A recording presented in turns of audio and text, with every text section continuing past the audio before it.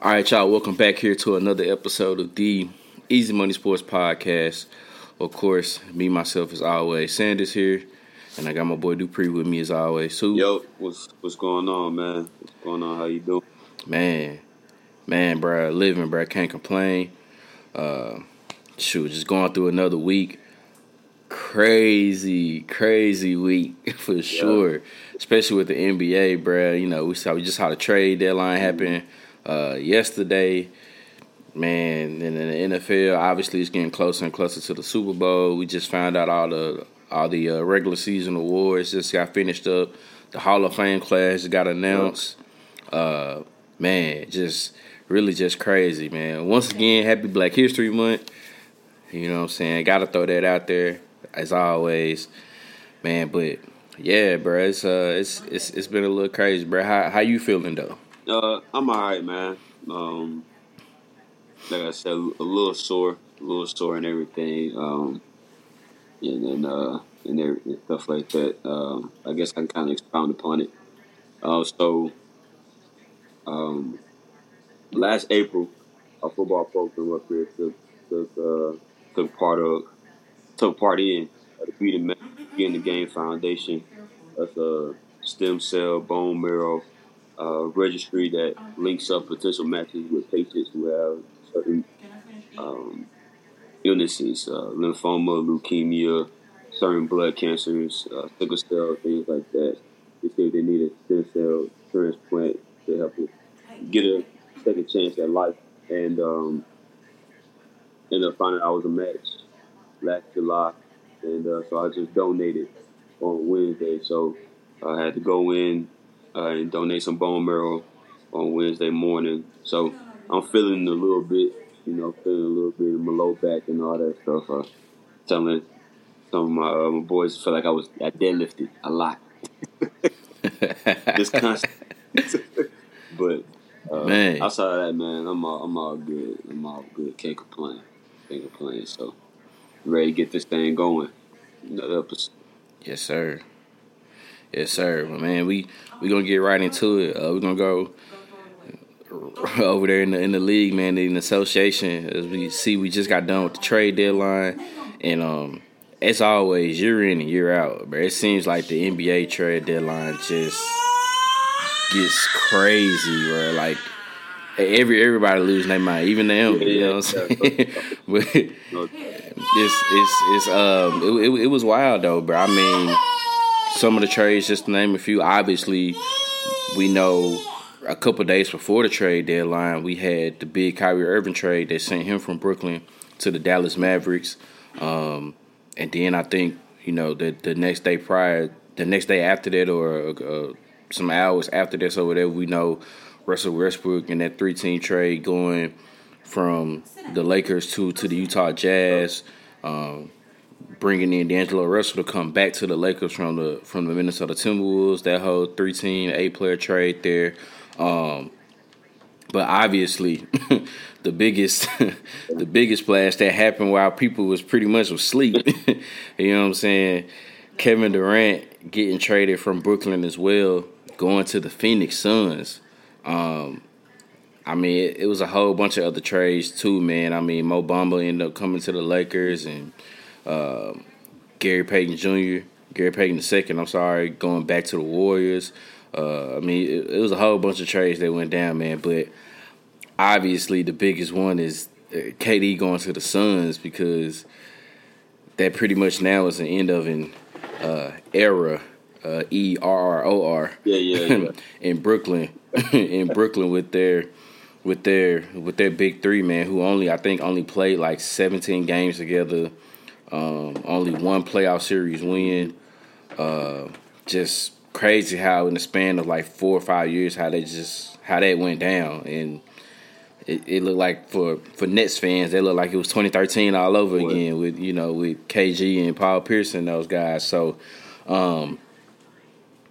obviously I think we know, like I said, the biggest trade is what happened with KD and the Suns. So just that whole spectrum of everything on both sides, like initial reaction and then just what it means for each team. Well, it took me out the Nets came out and said they weren't going to trade Kevin Durant. And so I woke up Thursday morning and my dad is, hey, you see what happened with Kevin Durant? What happened? Well, they traded him to Phoenix. Well, they supposedly traded him to Phoenix. And I'm like, well, they said they weren't going to move him. Like, what's the deal? And it comes out that now they moved him. Shocked. Initial reaction was outside of shock was the West is ridiculous. I don't like. What are you supposed to do? I don't understand. I don't understand. I don't understand what you're supposed like. If I was a fan for a team in the West, like same as you know, I mean, obviously I'm resident. I'm from Atlanta. I'm a Hawks guy. I also root for OKC as well. If I'm a fan of a team in the West, I don't know what to. I don't. What do you do at this? What do you what do you do? What do you know how to do? feel. If I'm a Nuggets fan, I still feel okay, but you just never know. I mean, Memphis, they've been up and down. Sacramento, the Pelicans, the Lakers, the Suns, Mavs. Like, how do you feel? Clippers. What are you supposed to do? There's a legit. There might be an all-star just about every team in the West. Like, it's wild. It is. For sure, at least one. It's at least one all-star on every team that I'm thinking about. That might be at least one all-star on every team in the West. Like legit. So I'll start with the Suns. For the Suns, obviously, it's a great pickup. Somebody that can change your franchise, or he will change the franchise immediately. He'll come in and have immediate impact. I didn't like the fact of giving up Mikal Bridges and Cam Johnson. I didn't like the moves of both of those guys. If they could have held on to at least one, I would feel a little bit better. Maybe if they could have held on the Bridges. If they could have held on the Bridges, I would feel, as a Suns fan, I would feel a whole hell of a lot better. But letting go of both of those guys is a little touch and go for me. But you give up what you give up to get Kevin Durant, who was a two-time champion, two-time Finals MVP, the MVP of the league. So to get him paired up with Chris Paul and Devin Booker, and then Ayton as well, they'll be formidable. They're definitely going to have something to say when it comes to teams coming out of the West. And then for the Nets, the process was just a bust. Just bottom line. It was a bust. They were able to get Kevin Durant, and because they were able to get Kevin Durant, they were able to get Kyrie Irving, and then you were able to get James Harden. And James Harden wanted out. And Kyrie was going through all of his stuff, dealing with everything he was dealing with the COVID and his the things he said earlier this year, some of his religious beliefs and everything. They've dealt with a lot. KD has dealt with a lot with him being there. And obviously, when Kyrie got traded, he talked about how he felt disrespected by the Nets. I didn't really see if he went into detail as to what made him feel disrespected. But when he found Kevin Durant got traded, he was happy that he got out of there. So maybe there was something internally going on. I'm not for sure. But for the Nets, it was a bust when they put that team. When they put a team together, especially when it was Kyrie and KD, you thought this team could compete and win a championship. Then you added James Harden, and you definitely thought that they could compete and win the championship. James Harden leaves, you get Ben Simmons, and you still feel good about this roster and about this team. And like you said, that between Harden, Irving, and Durant, they probably played 70 games together. I believe Kyrie Irving hadn't even played 82 games as a Brooklyn Net. I don't believe, like in his tenure, that he had played 82 games yet. One playoff series, and you're left with left with nothing now if you're a Brooklyn Nets fan. Now they do have some good pieces. I was in Mikal Bridges, Cam Johnson, those some good pieces that they have picked up from Phoenix, along with all of those first round picks. So they have a lot of draft capital that they can maneuver to get some other pieces in. So their team didn't go from just a juggernaut to the bottom of the barrel. They definitely have some people to work with, some young talent to build around. But Phoenix definitely won the trade, and at least for the short term, they won the trade. And the West should be a lot of fun coming down after All-Star Weekend. It should be a lot of fun. Nah, for sure. Man, when all that went down, bro, and everything, the first thing I could think about, as far as with the Suns, respectively, I'm like, dog, at worst case scenario, that's a Western Conference Finals team. Like, it should be. Yeah. I'm with you. I didn't like the fact that they had to give up, or at least included Cam Johnson and Mikal Bridges. It for sure definitely would have been nice if they could have kept one of them. But I mean, obviously, that's probably who Brooklyn wanted. That's what they needed to get, as far as to work everything out to get Kevin Durant to come to Phoenix. So now that team looks pretty nice, in which they made even a couple more moves on that roster as well too, to where it's a different looking roster, but it does still look pretty good.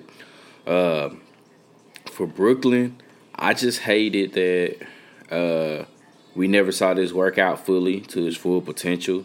I know injuries kind of pretty much had a good portion of it to do with it, but I do think the whole vaccine situation is kind of what shifted everything. The climax of it just kind of just turned and it went downhill, and rightfully so, because you can understand where, especially where James Harden was feeling on that, where it's like, man, I tried to make my way to come here. We trying to play ball, and you as being Kyrie Irving not being there and everything like that, and Harden gets his way out of Brooklyn, and now he's in Philly, and then Ben Simmons just can't really get back to at least being half of himself right now. So I can see that that's very frustrating. You can just see like that the writing was going to be on the wall here eventually, because we know earlier in the summer KD asked for a trade anyway.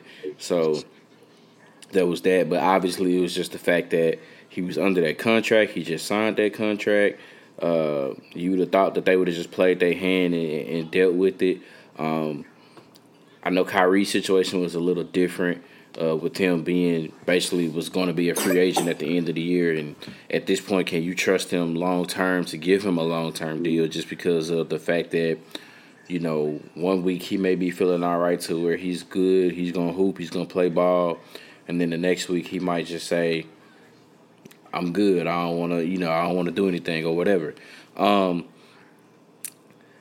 But also just the fact that they really, and it's no disrespect to the players that Brooklyn got, but the fact that they couldn't even get like an all-star caliber player back for either one of those guys, for Kyrie Irving or Kevin Durant, that's tough, because the players they got there is nice, the pieces is there is nice, the draft capital is nice, but it's like, to me in the NBA, is either you are you're championship contending and you're like on the cusp, or you're got something building up, or you rebuilding, and it's not really good to be in the middle, and that's kind of where Brooklyn is right now. It's like, yeah, they got guys there, but obviously now at this point you're not saying Brooklyn is one of those teams, or one of those teams that can come out of the East, like, and that's another thing. You talk about the West being stacked now. Well, the folks in the Eastern Conference is like, bruh, thank God.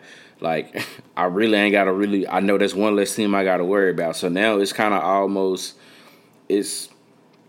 seems like it could be collision course for, Boston and Milwaukee. I mean, Philly might have something to say about it too. Yeah. But you can definitely tell that now is it's those three teams, and everybody else. I mean, I don't, Cleveland is still young, so they're still trying to, push its way through. Miami is up and down. I mean, everybody else is pretty much up and down as well.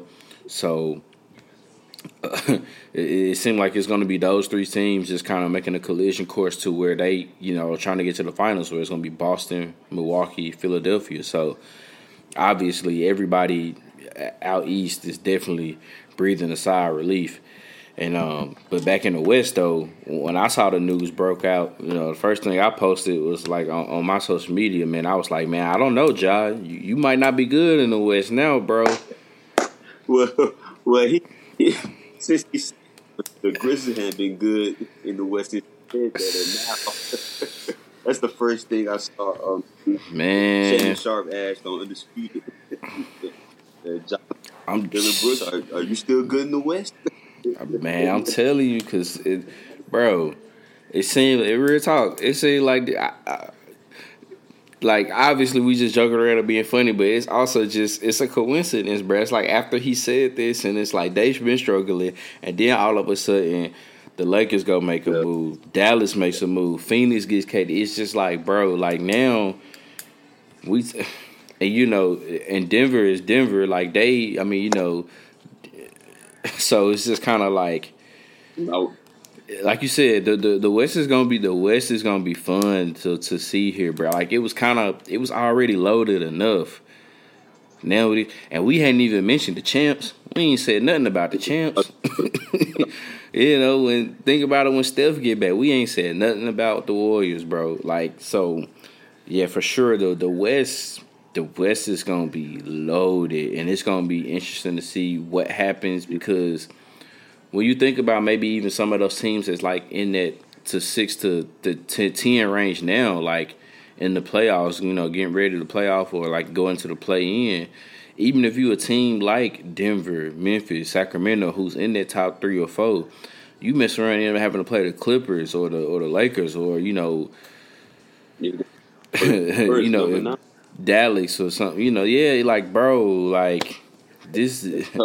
That's not gonna be easy. That's not gonna be easy. Just because you a 1 seed or a 2 seed is not gonna guarantee that you making it to that next round out in the West, bro. It's gonna be legit Wild Wild West. Like seriously. It's a dog fight every round out there. It's a dog fight. That's the thing. Like it's now it was always so close where you had, I think it was like seed 4 through 13 or something like that was separated by like 2 or 3 games. It was already like that. Ain't no telling what's going to happen, man. He said, Steph is out. He'll be back. But once KD gets back healthy and he gets working with Phoenix, you see the Lakers, like I said, they made a couple moves. Maybe they get it going. The Clippers, they had an Eric Gordon. They get him in the groove and get him rolling. It ain't easy. The Pelicans are they're still in the mix. They're trying to figure stuff out there. It's right now 6 through 10 in the West. The Clippers, Pelicans, Golden State, the Timberwolves, and the Jazz. So Clippers, Pelicans, Warriors, Timberwolves, Jazz, 6 through 10.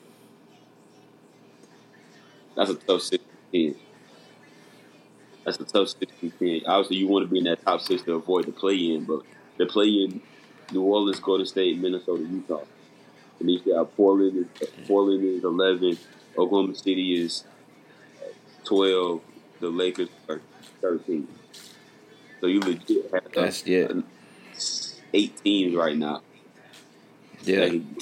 I mean, Facts. If you look at it all in total, if you even just go back up to pretty much like where Dallas is, like from Dallas to the Lakers are only separated by 5 games. That's from 4 to 13. So it was 5. You know what I mean? Just 5 games. So literally, like you piece together a 4 or 5 game win streak, and then somebody goes on a 4 or 5 game losing streak. You can easily maybe jump 2 spots. each time it's wild, right? And, you know what I'm saying? And these teams some of these teams probably still have to play each other a couple more times here in the regular season, because it's getting crazy like that, bro. For sure, the West is gonna be something serious for sure, because this is just, it's like everything, the balance kind of just pretty much just like shifted, at least, what I'm saying, once again with Kevin Durant going over to the Phoenix Suns. And even more in depth though with that, I guess, like I said, there's all the other trades been going on, but obviously the biggest one is just is Kevin Durant again. So we'll kind of keep talking about it here for a few more minutes. But now when you see that for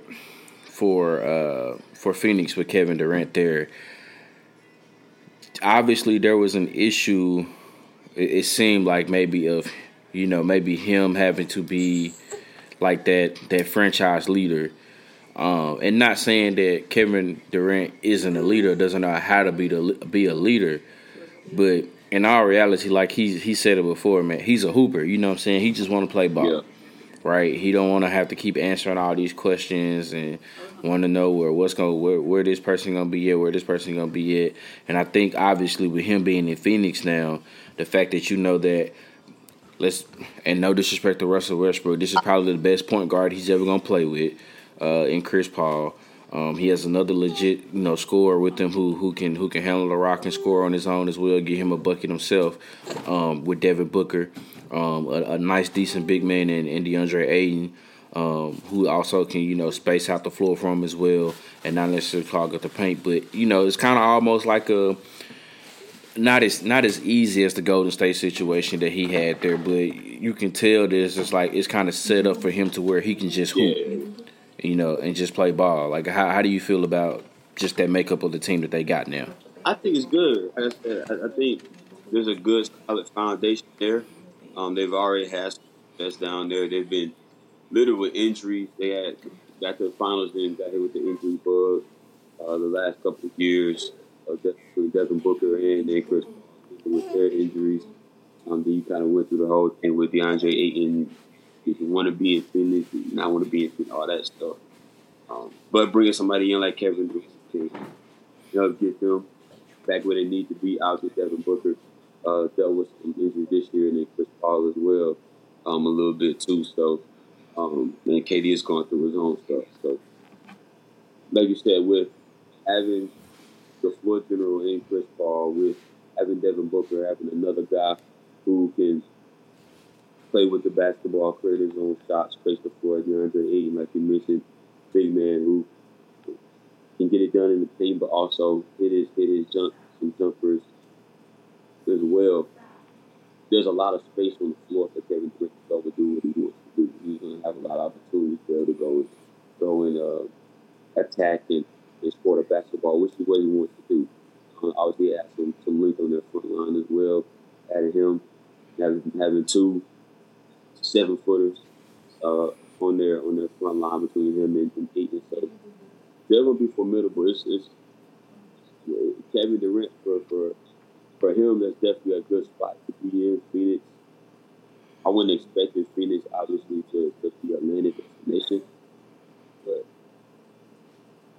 right now, for the way the West has looked and it's looking right now, they're in a prime spot. I believe they're the 4th seed. If I'm not mistaken. No, they're the 5th seed right now. So sitting right now at the 5th seed, they're tied, or they're a game behind. They're a game behind Dallas. Is it Dallas? So they're a game behind Dallas. So right there, I think they're in a good spot to, after All-Star break, make a push, make some run. Like you said, you go on the 4 or 5 game winning streak in the Western Conference. For them, they might jump up to be a 3 seed. You never know, depending on what's going on. So the makeup of the team is good. He's going into a real good situation. And obviously, you have the coach Mike Williams too, who is that's not a bad coach to go play for at all. Right. So, you got the coach. You got some pieces on the team as well, some players. All-Star caliber players, Hall of Fame caliber players. Obviously, you're talking about Chris Paul himself. So they should be able to make some noise. Yeah, most definitely. And then I guess kind of the last little thing before we move on with the obviously another team who made some moves during the trade deadline, the Los Angeles Lakers. Like I said, sending out Russell Westbrook to the Utah Jazz, and then also even trading Patrick Beverly to Orlando for Mo Bamba, and the Lakers getting Malik Beasley, D'Angelo Russell, and I want to say Vanderbilt, all from Jerry Vanderbilt, all from Minnesota. So now when you look at the makeup of that team, I think now they look like it's a better fit. You can I think this will kind of mesh them well together. Talk about the moves that the Lakers make that you may think could help them turn around to.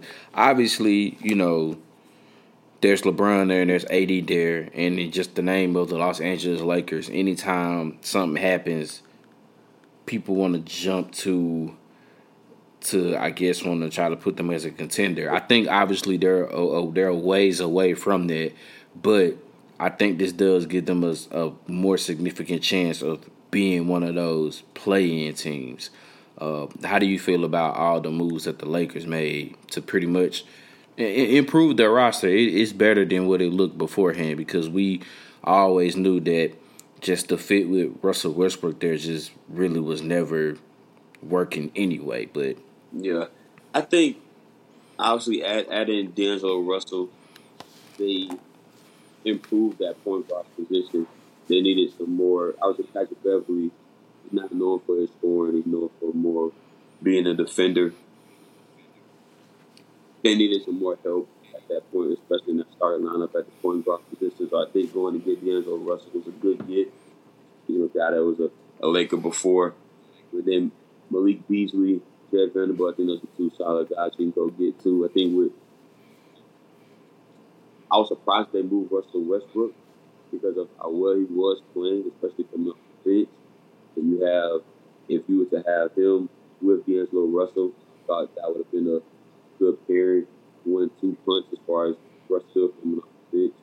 But going to get Malik Beasley and Jared Vanderbilt, I think those guys can kind of maybe step into that role.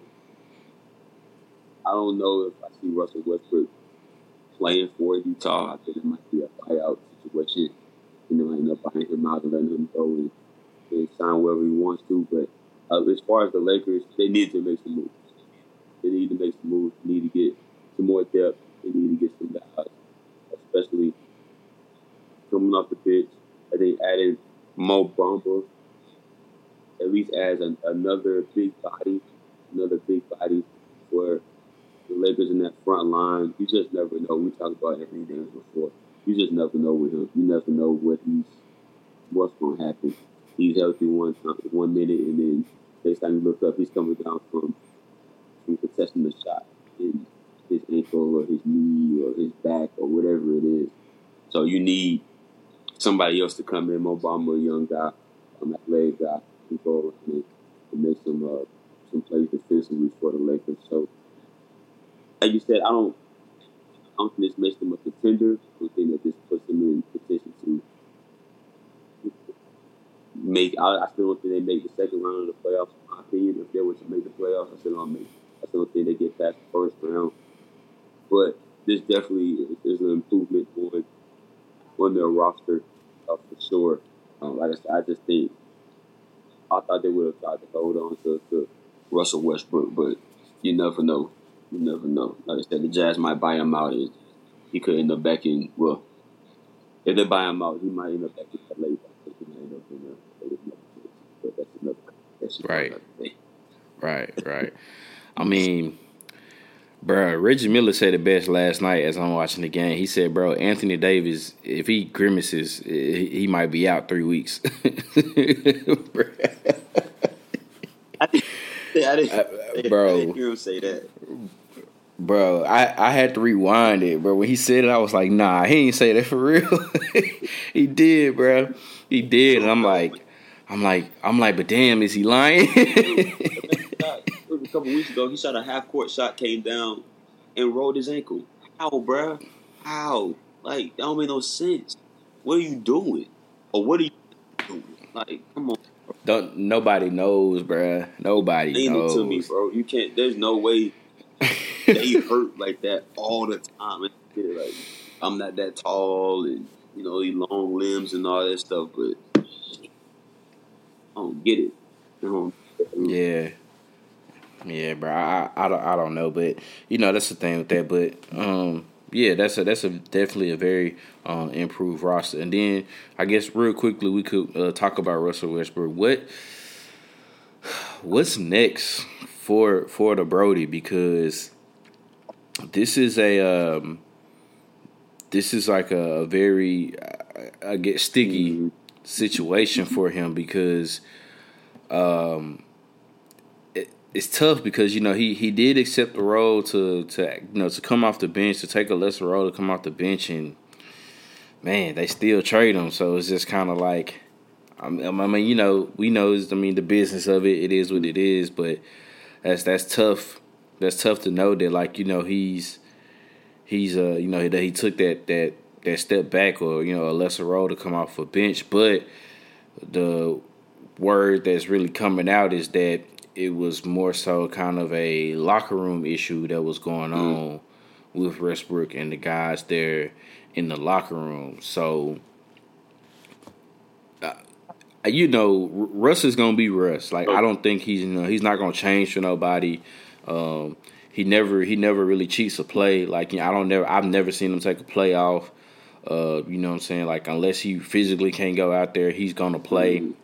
Give it, give it his all. I think that's one guy you can't never question, like, his effort for sure on the basketball court is Russell Westbrook. But where does he go from here, and like how can he show that those whatever that was saying about him in the locker room that was an issue? Where can he go to where he can prove that that's wrong and he can be, I guess, as they want to say, for the team and not just him? And I'm guessing that's kind of like where they're going, what they're saying with the whole locker room issue. Yeah, a particular team, I don't know. I hate this for Russell Westbrook, especially being a fan of Oklahoma City back when they first moved from Seattle and got there, and it was him and KD and KP, Nick Collison, James Harden, Tavo Sapolosa, like all those guys, man, like they had that good run. And I've always been wanting to stick up for Russell Westbrook. I know he can be a racket sometimes, but like you say, he plays hard all the time, doesn't cheat the game. And these last 5 years, man, have been rough. These last 5 years have been tough for him. And then, like you said, to accept the role of coming off the bench, especially for a guy like Pat Bell.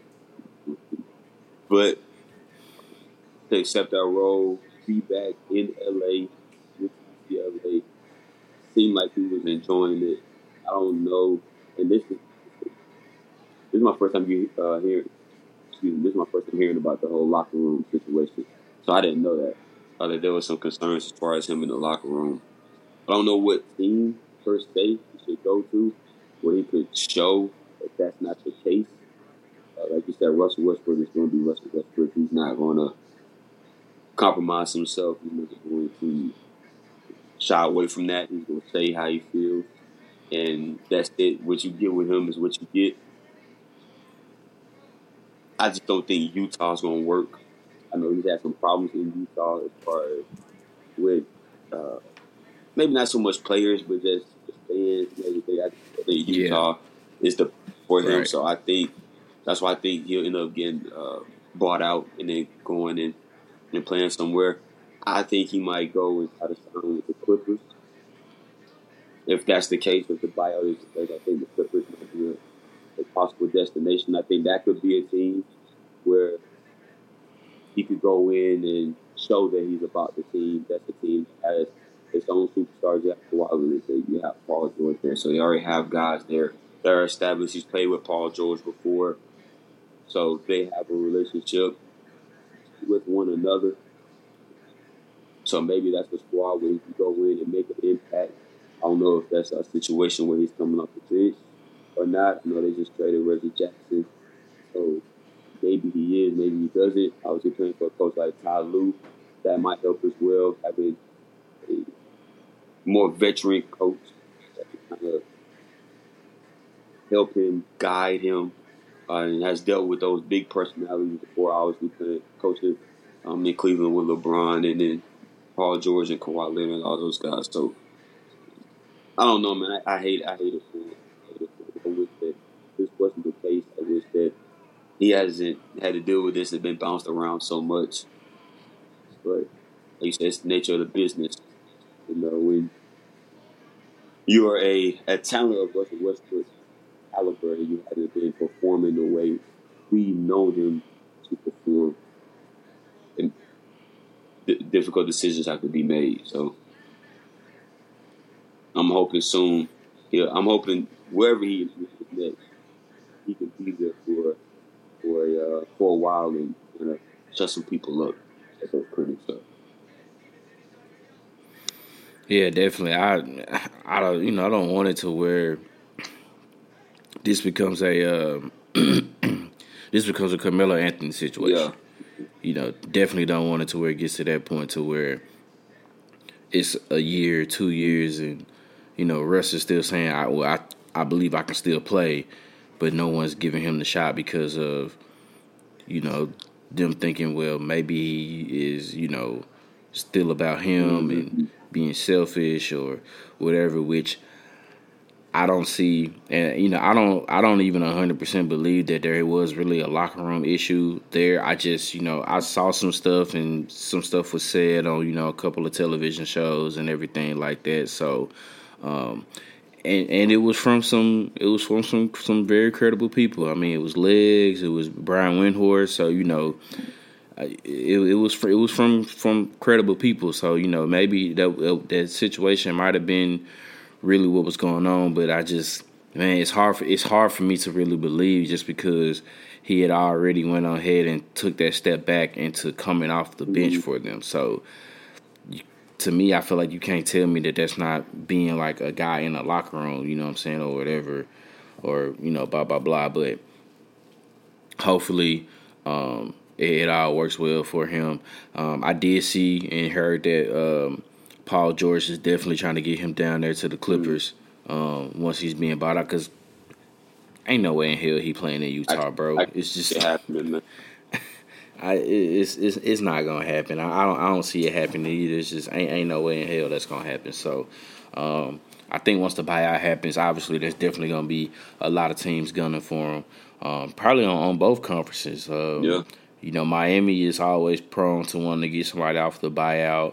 I mean, no telling who else may want to get him, but I do see the Clippers too, just because I feel like, I mean, they could probably use his his veteran presence, his the way that he can still at any given night. Sometimes he can still have a very efficient night, like he's had a few times coming off the bench. So I think at this point he's probably gone ahead and accept that role to be a bench player, or if they even tell him, hey, we want you, you come in and start, obviously he'll probably love that too. So I think either one of that is fine as long as it's the right situation for him, which I think the Clippers is the best situation out of all teams if they wanted to, if he goes the buyout route with Utah. So man, crazy couple days here with the trade deadline and all the trades that went down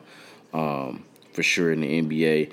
Like I said, that's like it seemed like that's year in and year out with them that it happens, but obviously a lot of big name stars got traded this time, this go around this year.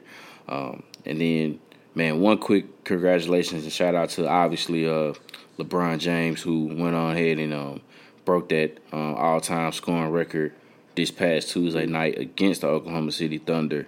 Man, what an accomplishment, bro. Like, I think we was all kind of sitting there talking like in our couple of our little group chats, and was like, bro, like we really witnessing this. It's we've we've had a chance to see a lot of successful players, man. Obviously, LeBron James doing what he's doing, Tom Brady with his 7 rings.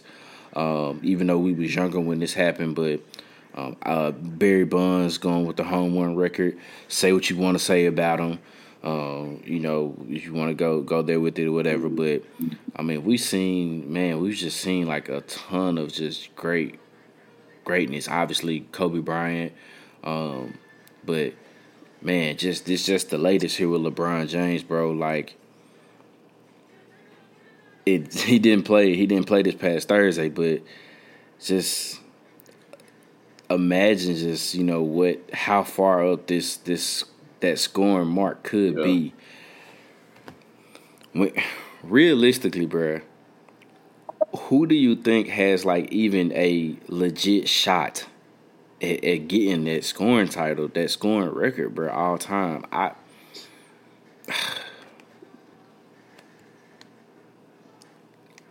can only think of maybe one. Yeah. One person, but it's early for him. And only person I can think of is Luka, but bro, you got to play for a long time like LeBron and not have any injuries. Yeah. And the first thing I'll say is shout out to Sports Goonies. If any platform needs a group of guys to come in and do some reporting or anything like that. Sure. We were on it. We were on it for the NBA trade deadline. So, man, ESPN, CBS, Fox, anybody, I need some. Come holler at us. A group of guys is ready to rock and roll. But going back to LeBron, I don't know. I can't give you a name.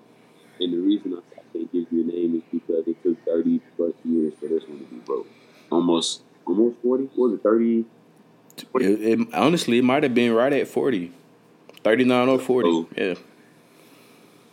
This was a mark that nobody thought would ever be broken. And it took LeBron 20 years, probably, like you said, close to 40 years of this record being held before even being thought about being touched. And you have some great players that have come close, but the longevity to play and continuously score the basketball is what you have to account for. Luka have a shot because of how young he is, how he's able to score the basketball. In his style of play, he's not a high flyer. He's not a guy that is taking a lot of beatings going to the rim, dunking and things like that. He's a more finesse, skilled. He does go to the rim, but it's more jump shots, mid-range, three-pointers, things like that, fade away. So Luka is a guy that you might look to and say, yeah, he could possibly go and do it. But the man is still playing. He has 38,000 points, and he's still playing. He'll have 39,000 points by the end of the season. He'll have 39,000 points by the end of the season. So I don't know. I'm not gonna. I don't know. It might be another 30 years, man. It might be another 30, 40 years. It's a great accomplishment for him. We talked about this on the last podcast. It's a great accomplishment. Something that I believe him when he said he didn't set out for this accomplishment. I don't think there's anything. Being the all-time scoring leader is something that kids actively are going to pursue for the championships, MVPs, things like that. This is something that just kind of happened, and you have to get lucky in some instances because of the injuries, the longevity, being on good teams that you're always able to play and deep into the playoffs and things like that. All that stuff has to work together to be able to achieve something like this. So luck plays a little factor in it, but he did it, man. He's that dude. I ain't gonna lie to you. I'm not a LeBron hater, and I'm not a big LeBron fan either. But you definitely have to respect his game. You have to respect what he's done for the game of basketball. and it's a great accomplishment. Great accomplishment for him. So I didn't like the fact that he didn't play Thursday. Just to put that out there. I didn't like the fact that he didn't play. But I think that's me just kind of nitpicking. You throw your all-time leading scorer, and then you're like, yeah, you had a day between anyway. You played Tuesday, did play Wednesday. Now I'm gonna take this. So, like I said, I might just be nitpicking there, but it's great accomplishment. Hats off to him, congrats to him. That's something that we might say again it might never be broke, depending on what he gets to. I mean, if you guys follow the Twitter page, tweeted out, congratulations to him. But the crazy thing is he's still playing. Yep. Another 2 or 3 years where he's going out and still playing basketball. So there's no telling what he's going to set it at by the time he decides to retire. Nah, most definitely. It's done, but it's still a long ways to go. In a sense, for sure. But of course, once again, congratulations to LeBron James, now the all-time scoring leader in NBA history. Moving on here to the NFL, man, it is Super Bowl week. We are just 3 days away now, right? No, 2. It's Sunday, yeah. 2 days away from Super Bowl 57, man. So obviously the time is getting near. Thursday, obviously they getting ready. Thursday, Friday night here, getting ready to install those last minute game plans and getting everything together. Probably a couple walkthroughs and getting ready for a lot of these guys the biggest game of their lives, bro. Yeah. But before we get into that, obviously we want to wrap up the NFL regular season with all the awards that was given out at the NFL honors. Obviously, kind of surprised but not surprised. Patrick Mahomes get his second NFL MVP with Jalen Hurts being the runner-up. The Jets take both offensive and defensive rookie of the year with Garrett Wilson and Sauce Gardner. Brian Dable for the New York Giants wins Coach of the Year. Justin Jefferson wins Offensive Player of the Year. Defensive Player of the Year went to which Bosa is that? Is that Nick? Yeah, Nick Bosa. Geno Smith wins Comeback Player of the Year, and Dak Prescott winning the Walter Payton Man of the Year award, man. So congratulations to all those guys. Obviously, of course, the biggest debate was who was going to win MVP. Some people felt like maybe Jalen Hurts should have won it. I think him missing a couple of games is what hurt him, no pun intended, on why he didn't get the MVP. I feel like if he didn't miss those couple of games, he probably would have been the MVP instead of Patrick Mahomes. But, I mean, Mahomes was one of the top passing leaders, top touchdown passing leaders as well. Led his team to a number 1 seed too as well in the AFC. So can't really be too upset about it. But man, what was your thoughts on all the awards given out for the NFL honors? I wasn't surprised. I wasn't surprised by any of them. Jalen Hurts should have won MVP for one of those. I was not surprised that they gave it to Patrick Mahomes. I said before, and I was telling some of our guys last week that Patrick Mahomes was going to win it, even though I felt like Jalen Hurts should have won it. And I think with him being hurt and missing those 2 games and them losing those 2 games, listen to the fact of how important he is for that football team.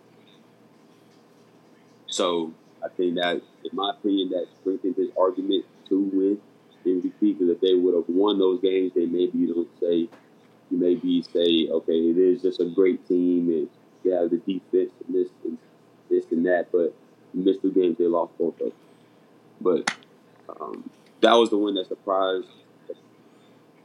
That was the one I would say I did not agree with the MVP. But everything else I agree with. Brian Daboll obviously was Coach of the Year. He's taking the Giants to, I can't even remember what their record was last year, to a playoff berth. They won a playoff game, and they just ran into a buzzsaw, ran into a divisional opponent, a divisional rival who was the Philadelphia Eagles, who are playing for the Super Bowl this weekend. Obviously, the Jets twins between Garrett Wilson and Sauce Gardner. I agree with both of those. You had some people that maybe thought maybe from Seattle, Kenneth Walker maybe could have won Offensive Rookie of the Year, maybe.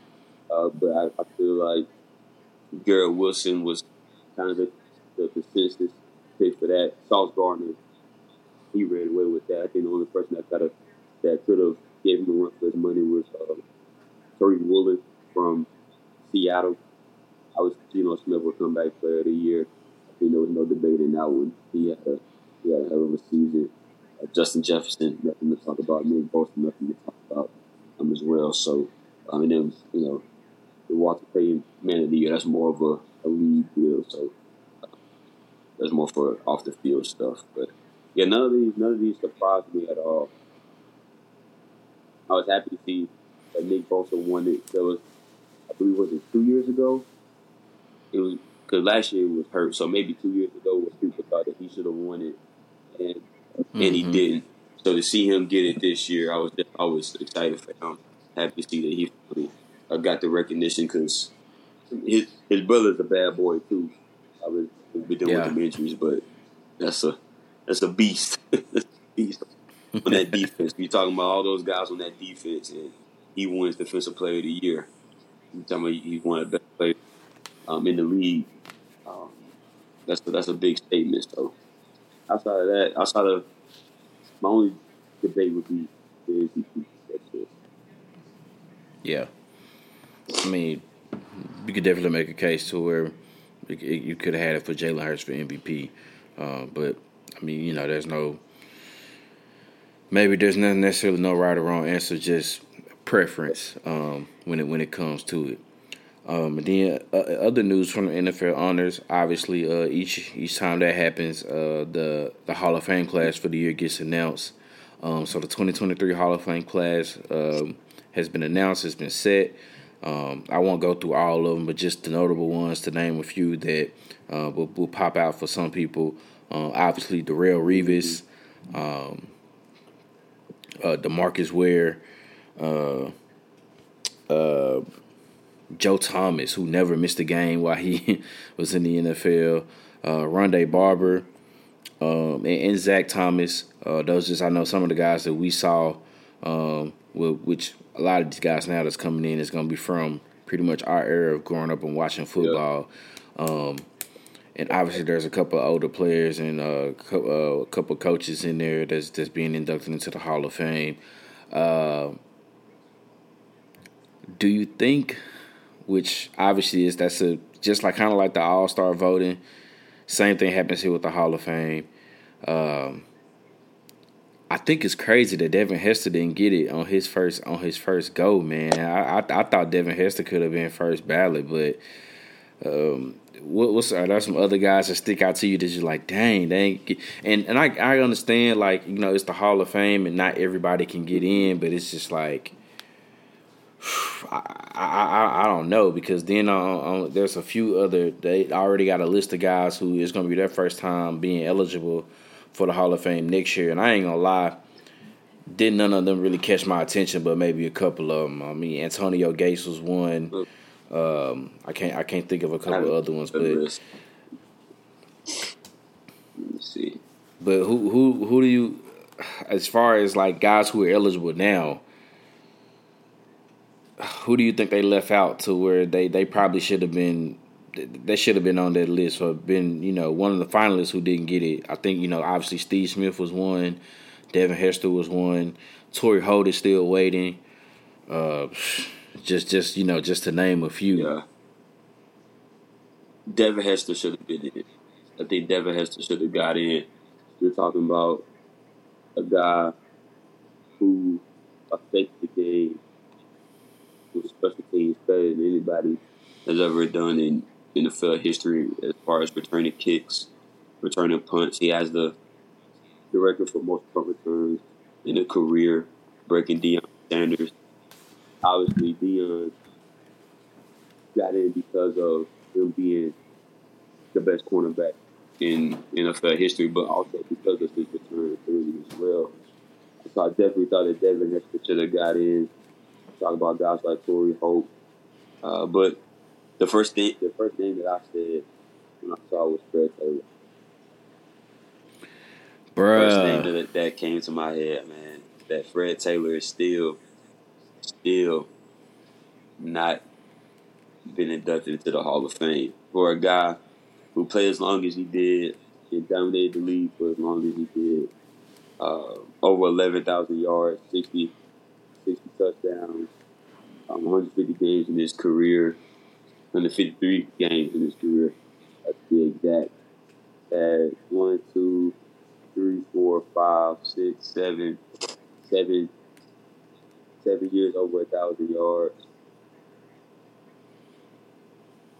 I don't know what else you got to do.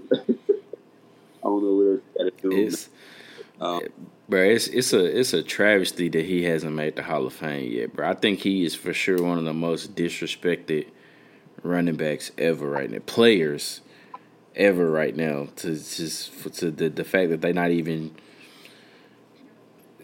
wanting to put him into the Hall of Fame. He's my finalist this year, so I don't know, but that was the first name that popped up in the spread. So I knew he was a semi-finalist, but he just fell short again. And then you have some guys on this year's class that you really can. Darrelle Revis, would you can replace that? You see what I'm saying? Yeah. Yeah, for sure. I think he was one that was like, all right, I ain't mad at that. Guys that you can't move away from, but at some point in time, man, we gotta throw Fred Taylor in there. So that was the name I was looking for. Cause my thing with that, bro, is like, and I'll say it again, I know everybody can't get into the Hall of Fame. However, if TD can get in, if Terrell Davis can get in, and I think he only played like 7 seasons as a running back. What's the difference between him and Fred Taylor? And when you think about it, I mean, you know, he had TD had that string from I think from like 96 to 98 where he ran over like 1,500-1,600 yards. Now I want to say at 98 he hit 2K.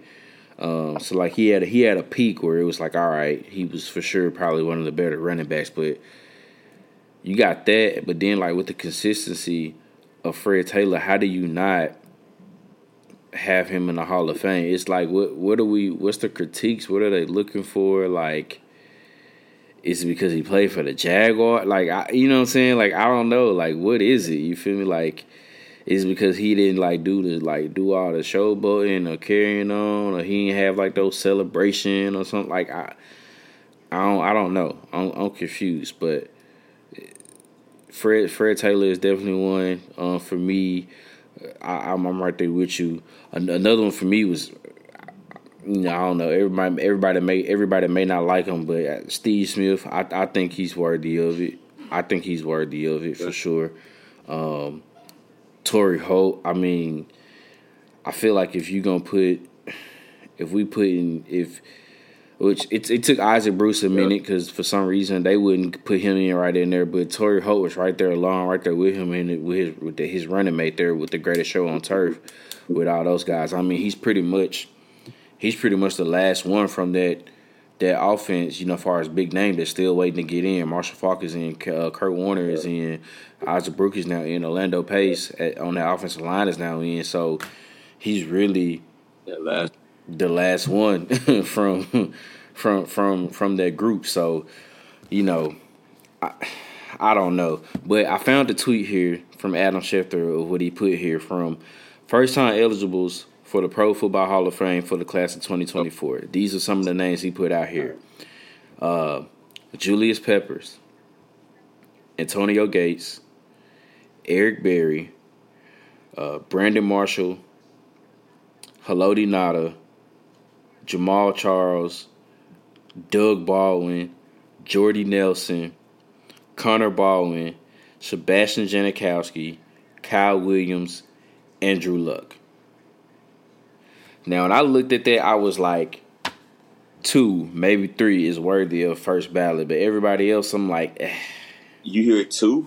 If I'm being honest, I think the only one that I heard that might be first ballot, well, maybe Julius. But the only other person I heard was Sebastian. That's why I say 2, because I'm thinking he'll probably get it, but that's why I said 2. It's because I don't know if I hear Julius Peppers.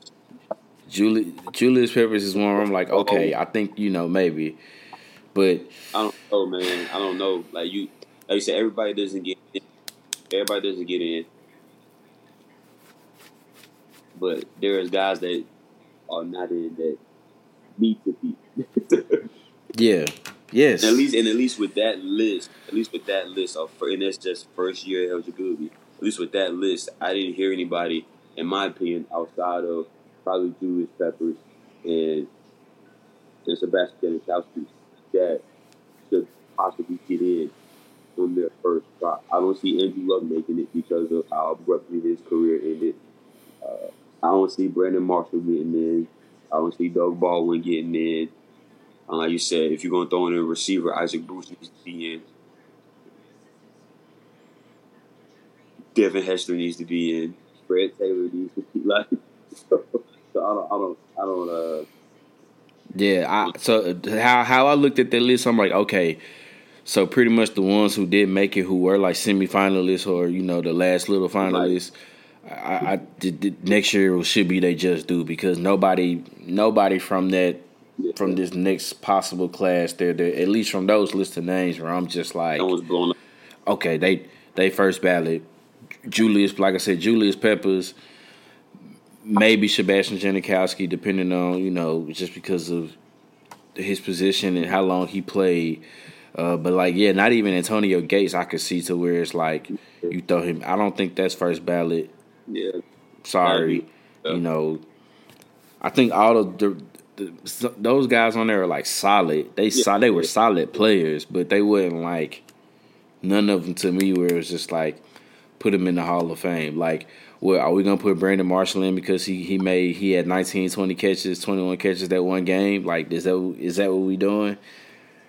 And that is no disrespect to my frat brother. It's being real though. It's being real.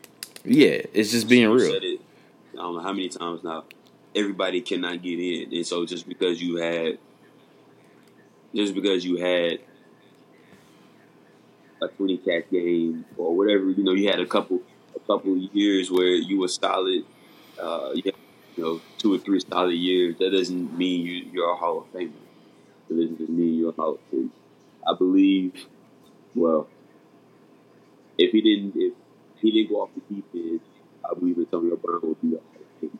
Now, I don't know if with all this stuff that's going on, I don't know if he still will be, but I think he would be a Hall of Famer. And I'm just talking off the receiver position. That's a guy who over 6 years was arguably the best receiver in the league outside of Julio Jones. Julio Jones is another one. It was 1A, 1B. It was them two, bro. Those are guys that did it for a long period of time. I'm not saying that Brandon Marshall was not a good receiver, but like you said, okay, you had a 20 catch game, and now you're Hall of Fame worthy now over Isaac Bruce. Come on now, right? So I don't. Yeah, well, I don't know. We'll see. But those were a couple. I just Fred Taylor. I didn't become aware of it until really watching the Pivot podcast. I didn't really become aware of that until watching the Pivot and watching I Am Athlete first, and then watching the Pivot. That just how good he was for as long as he was, especially be a bigger back like that too. Yeah, that's it. Crazy Yep. team, man. Yeah. But man, congratulations to those guys who are being inducted into the Hall of Fame for sure. I used to hate It, Rondé it, Barber with Tampa Bay. oh man, couldn't stand them, bro. Couldn't stand I them. used to hate Couldn't stand them. And the fact that he ended up moving from corner to safety and still was balling, bro. just Still was move balling. back to that. He was like, oh well, now he can be a ball hawk for real. Man, Ball crazy. hawk for real. Yeah, those were fun times in Atlanta. Man, but we're getting ready here for Super Bowl Sunday, Super Bowl 57. Obviously, between the Kansas City Chiefs and the Philadelphia Eagles. Um, Probably one of the most more anticipated Super Bowl matchups here in a couple of years. Which, I mean, honestly, the past decade we be getting some pretty good matchups in the Super Bowl. So, obviously not really upset with the matchup there, but a lot of interesting things that's going on between the teams and everything like that, bro. But what are some matchups that you looking forward to here this Sunday between the Chiefs and the Eagles? The big one is who is going to check Travis Kelce? Who is going to check Travis Kelce? Philly has been known, and they make sure you know about it. The top defense when it comes to get the pass, the number it will rank number one throughout the NFL pass. Um, who's the guy? Is it going to be C.J. Gardner Johnson? Um, these other DBs? Who's going to be the guy who was tasked checking Travis Kelce? Because if there's one guy who can direct the game for Philly or against Philly, it would be Travis Kelce outside of Patrick Mahomes. Another thing would be, can Kansas City run the football against Philly? Will they be able to run the ball well? Will Isaiah Pacheco be able to generate some form of a run game? They're going to have to run the football to win it. They're going to have to be able to run the ball. They're not going to be able to just get back and throw the football. I think that Philly's pass rush is too good. They've been able to get to everybody. I was having the most sacks this season as a team, 70-plus sacks. I believe that was the regular season, 70-plus sacks in the year. So they're going to have to be able to generate some form of a run game.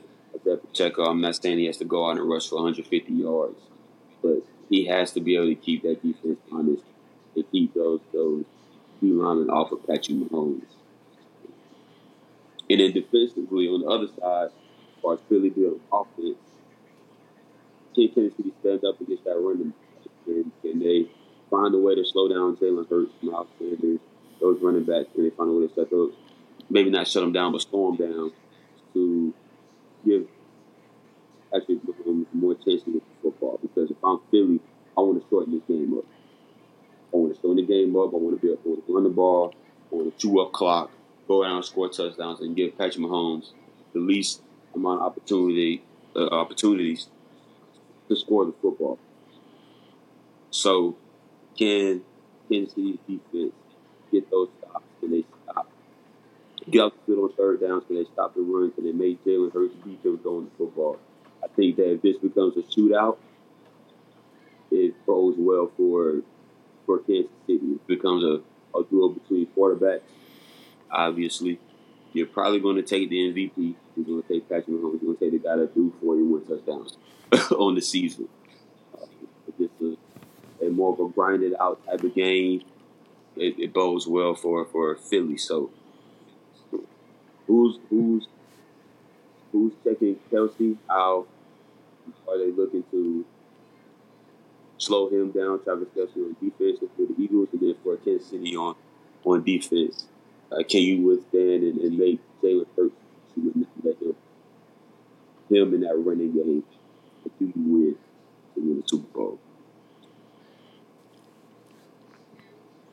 Yeah, my main key was kind of what you talked about with the run game for Kansas City, because it's the way that this matchup is like Philly prides themselves on being obviously one of the better defenses against the pass, which I think they were. You said they were number one, I think, against the pass. Obviously, Kansas City would rather like to throw the ball around because they, which both teams did between that AFC Championship game, they just decided to just throw the run game out. Like, and I don't think you can do that against this Philadelphia defense. You just can't throw the run game out. So, and honestly, that's the one. If you want to say that's the flaw that the Philly defense has, that's the one flaw they did have is they did struggle against the run from time to time. But will Kansas City even attempt to run the ball enough, like you said, to keep them honest? Will they let Isaiah Pacheco get enough touches running the ball? And they're getting Clyde Edwards-Helaire back too. So you know that's two backs there now. So will they allow themselves enough to just to try to find some balance to where they run the ball? And like you said, not necessarily for one person to go off for like 150 yards or whatever, but can they muster up, 80, 85, 90 yards of rushing just to kind of, keep them there? If they can get 100, that'd be a plus too, but just something to keep that defense honest, because obviously they know the focus in the game plan is to try to make sure that Mahomes to Kelsey don't beat them. They want to make sure somebody else can beat them. But that's still easier said than done because that 8-7 always find a way to get open, and 1-5 seems to always find them. So that is easier said than done. That's there for that. And then for me on the other side is Kansas City. Like, you know what I'm saying, how are they motivated defensively? Because this is no easy attack that they got to go against either. Like you said, Jalen Hurts running the football, Miles Sanders, Kenneth Gainwell, and all those guys in the backfield. And then if he's able to actually connect on those passes, there is still Devontae Smith, there is still A.J. Brown, there is still Dallas Goedert. So that offense that they're gonna have to face is loaded. So I think probably the one thing, I think another thing that I'll look at too is who is going to be able to make the first team to get uncomfortable. Who's going to make each other uncomfortable first? I think whoever that happens to will have a huge significant edge because weather's not going to be a factor. They're inside a retractable roof. They won't have to worry about as far as like no type of, inclement weather or precipitation, whatever it's going to be. If it is raining outside, it won't be raining in the stadium. I haven't really checked the weather on that or anything like that, but obviously it's indoor, so the fast guy's still going to be fast. There's nothing that's going to slow them down, so that's that. But who is going to make that first? Who's going to make that team uncomfortable first? And then, obviously, it seems like always every year there's kind of this one person that just takes over the football game or someone unknown we know kind of makes that splash play. Who is going to be that? Like, who's going to be the guy to take over? Is it going to be a Hassan Reddick like he has been doing throughout the whole playoffs? Will it be a Chris Jones? Will it be a big play Slay? Will it be who else, whoever it could be? Could it be maybe that it's the running backs or somebody outside of Travis Kelce on the offensive side of Kansas City? But like who do you have as that X factor in for this game as well? I would say somebody.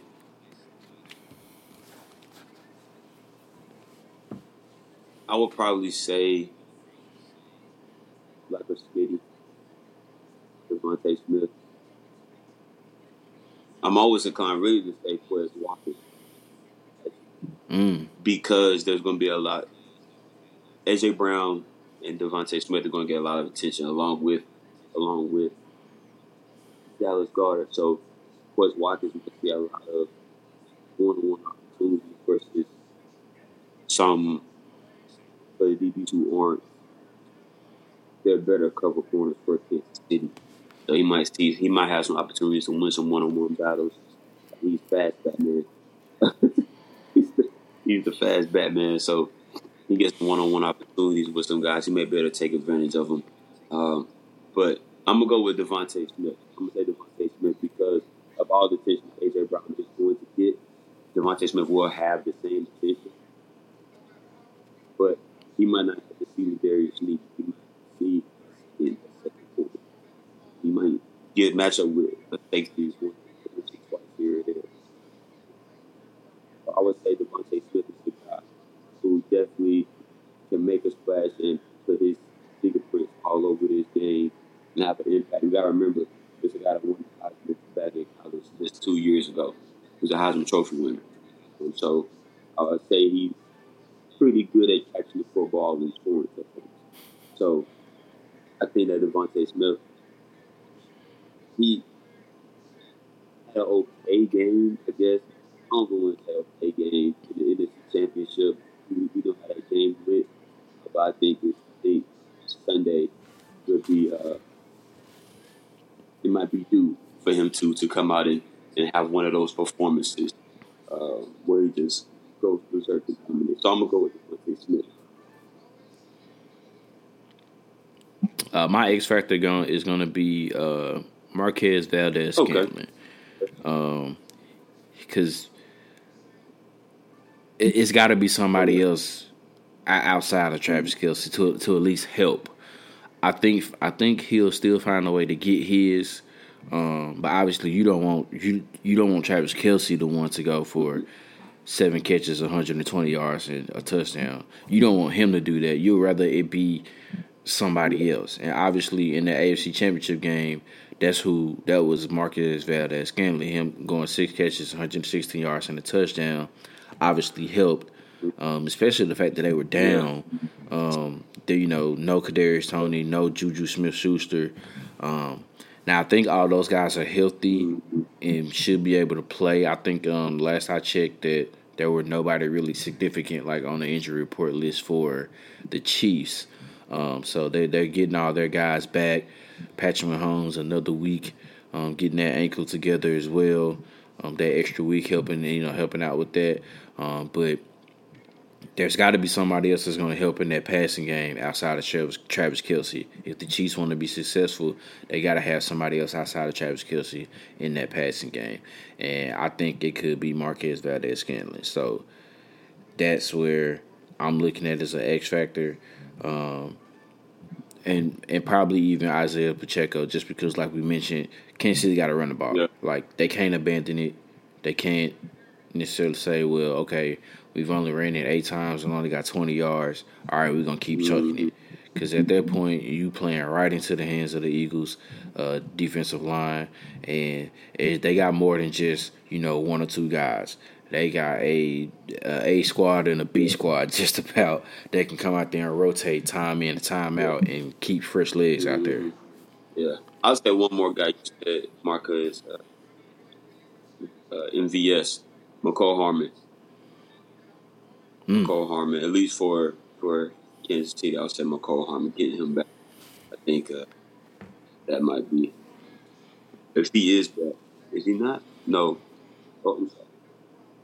I read that one. I thought he was going to be back. Never mind. I read that one. But you did say. Clyde Edwards-Helaire coming back. I didn't know that. Yeah, I think he got put back on the off the reserve injured list thing or whatever. So I think he should, if I'm not mistaken, he's supposed to be back on that. So if McCall Harmon was healthy, I would say him, but it looks like he's still on IR. Come on. Forget I said that. Man. So when it come down to it, bro, at the end of the night, man, who you got winning the Super Bowl? Does Kansas City get their second in 5 years, or is it the Eagles 5 years later come back and go on another run? Who you got winning this one? For the sake of the sports Goonie group message, I would say Kansas City because I'd rather not hear the three Eagles fans go off in the group message about 3.5, because we got another one who he don't know who he a fan of.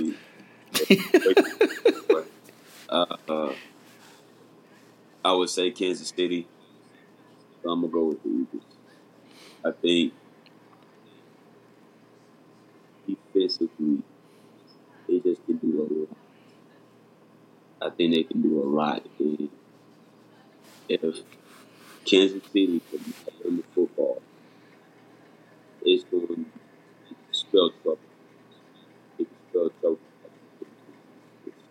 I think they get off to the quarterback way too well. I think that their secondary and their back end, they have a lot of guys back there that can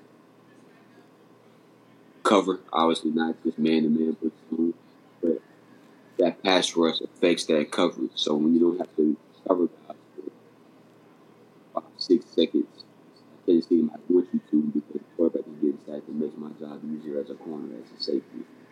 And then I think just the run game with Jalen Hurts, good game with Miles Sanders, sprinkling in with that passing game, A.J. Brown, Smith, Dallas Goedert, those guys. I think that Philly might be a little bit too much. So I'm going to roll with Philly. I think Philly wins it. I'm going to go Philly 30-27. 30-27 Philly.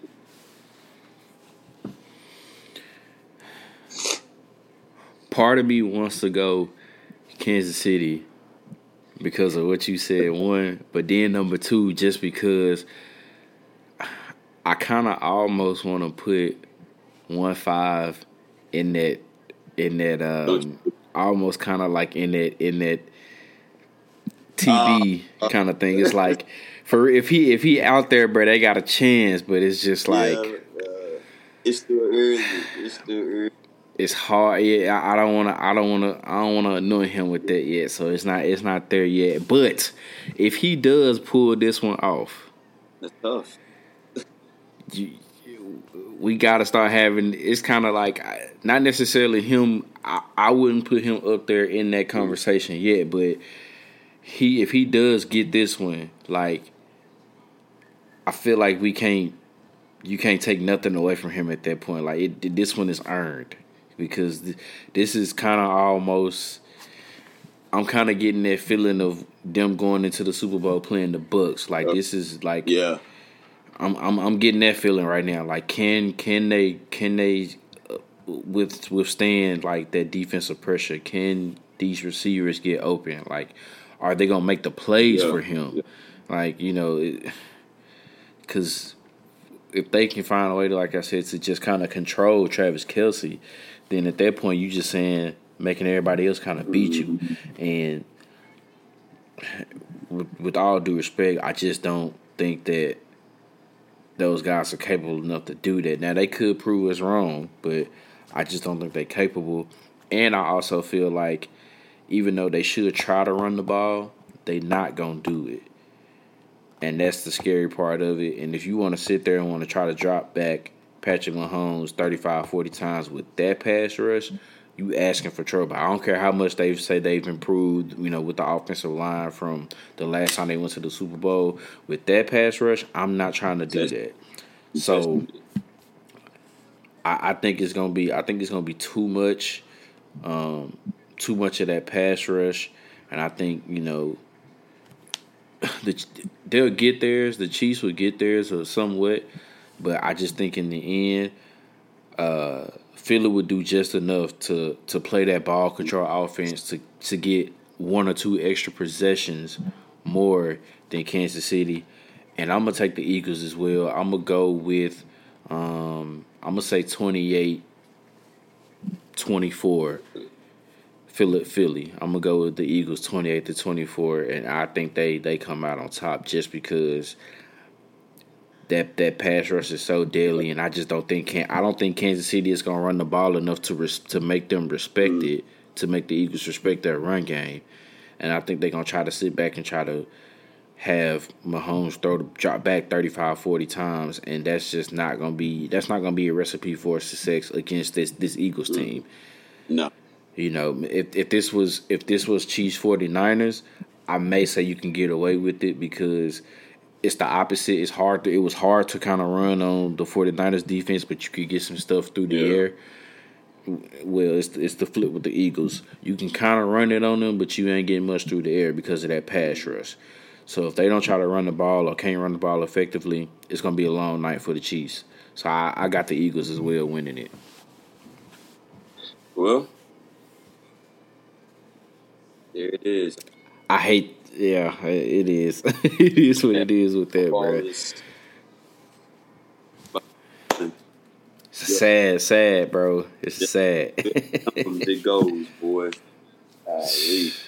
Another season. But I ain't gonna lie, bro. I love football so much. I'm gonna watch some USFL, bro. I ain't even gonna lie. I'm gonna watch some USFL for sure. I went to a game. They had the playoffs up here in Canton. Went to the game. I went. Ty Render played for the Generals. In the semifinals. They end up losing the game. It was cool. If they had won, I was gonna go to the championship game this week. So I think I had some games back out here again in April. So I'm going out there to check it out. Yeah, for sure. Right. Man, but we get ready to wrap up another episode, bro. You got any last words you want to give out to the people? Yeah, shout out, especially with everything that's been going on with me, especially personally this week. Shout out to the Lord Savior Jesus Christ, man. Everything, had little nerves here and there. Like we got closer with Chris today to go ahead and get ready to do the donation and do the collection and stuff. Really didn't know what to expect. Never really been under any speech that stuff. So I'm just grateful to be here, to be able to be in a position to donate and do what I was able to do. Now is just hoping and praying that everything goes well for the little girl too. But same message as always: just continue to stay safe, stay healthy. So you keep the main thing. Check on your loved ones. And as I've said throughout this year, continue to strive for those goals. Remember those goals that you set for the season. Siri, listening to me, man. Remember those goals that you set at the beginning of the year. Those things that you wanted to accomplish going into 2023, and continue to find a way every day to work towards whatever those goals are. Yeah, bro. Same for me as always too, man.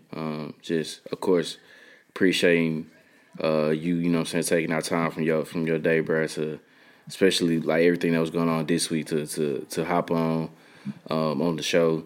Man, I always big shout out to the Lord, to the big man upstairs for sure. Without him, none of this is possible. Man, y'all continue to protect yourselves out here for sure. Once again, happy Black History Month. As always,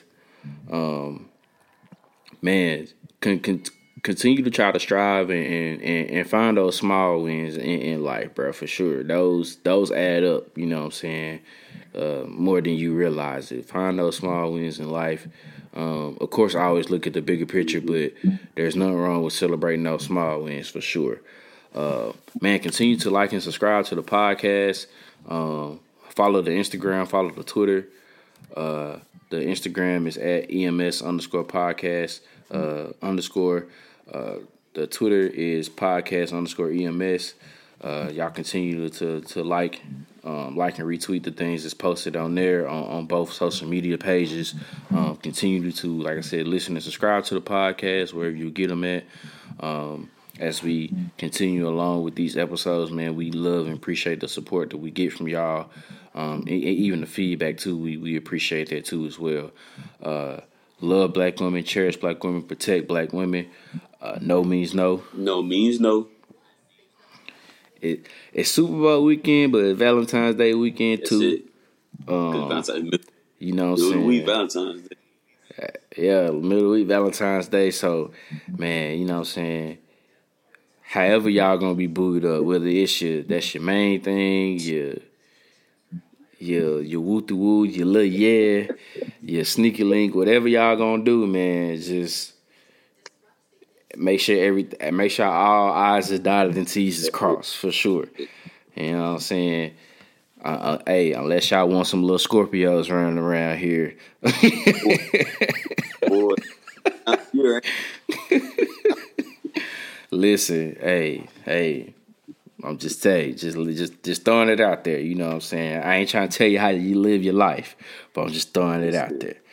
But, but man, yeah, y'all just continue to keep supporting and liking the podcast, man. Until the next time, man, this has been another episode of the Easy Money Sports Podcast. Peace.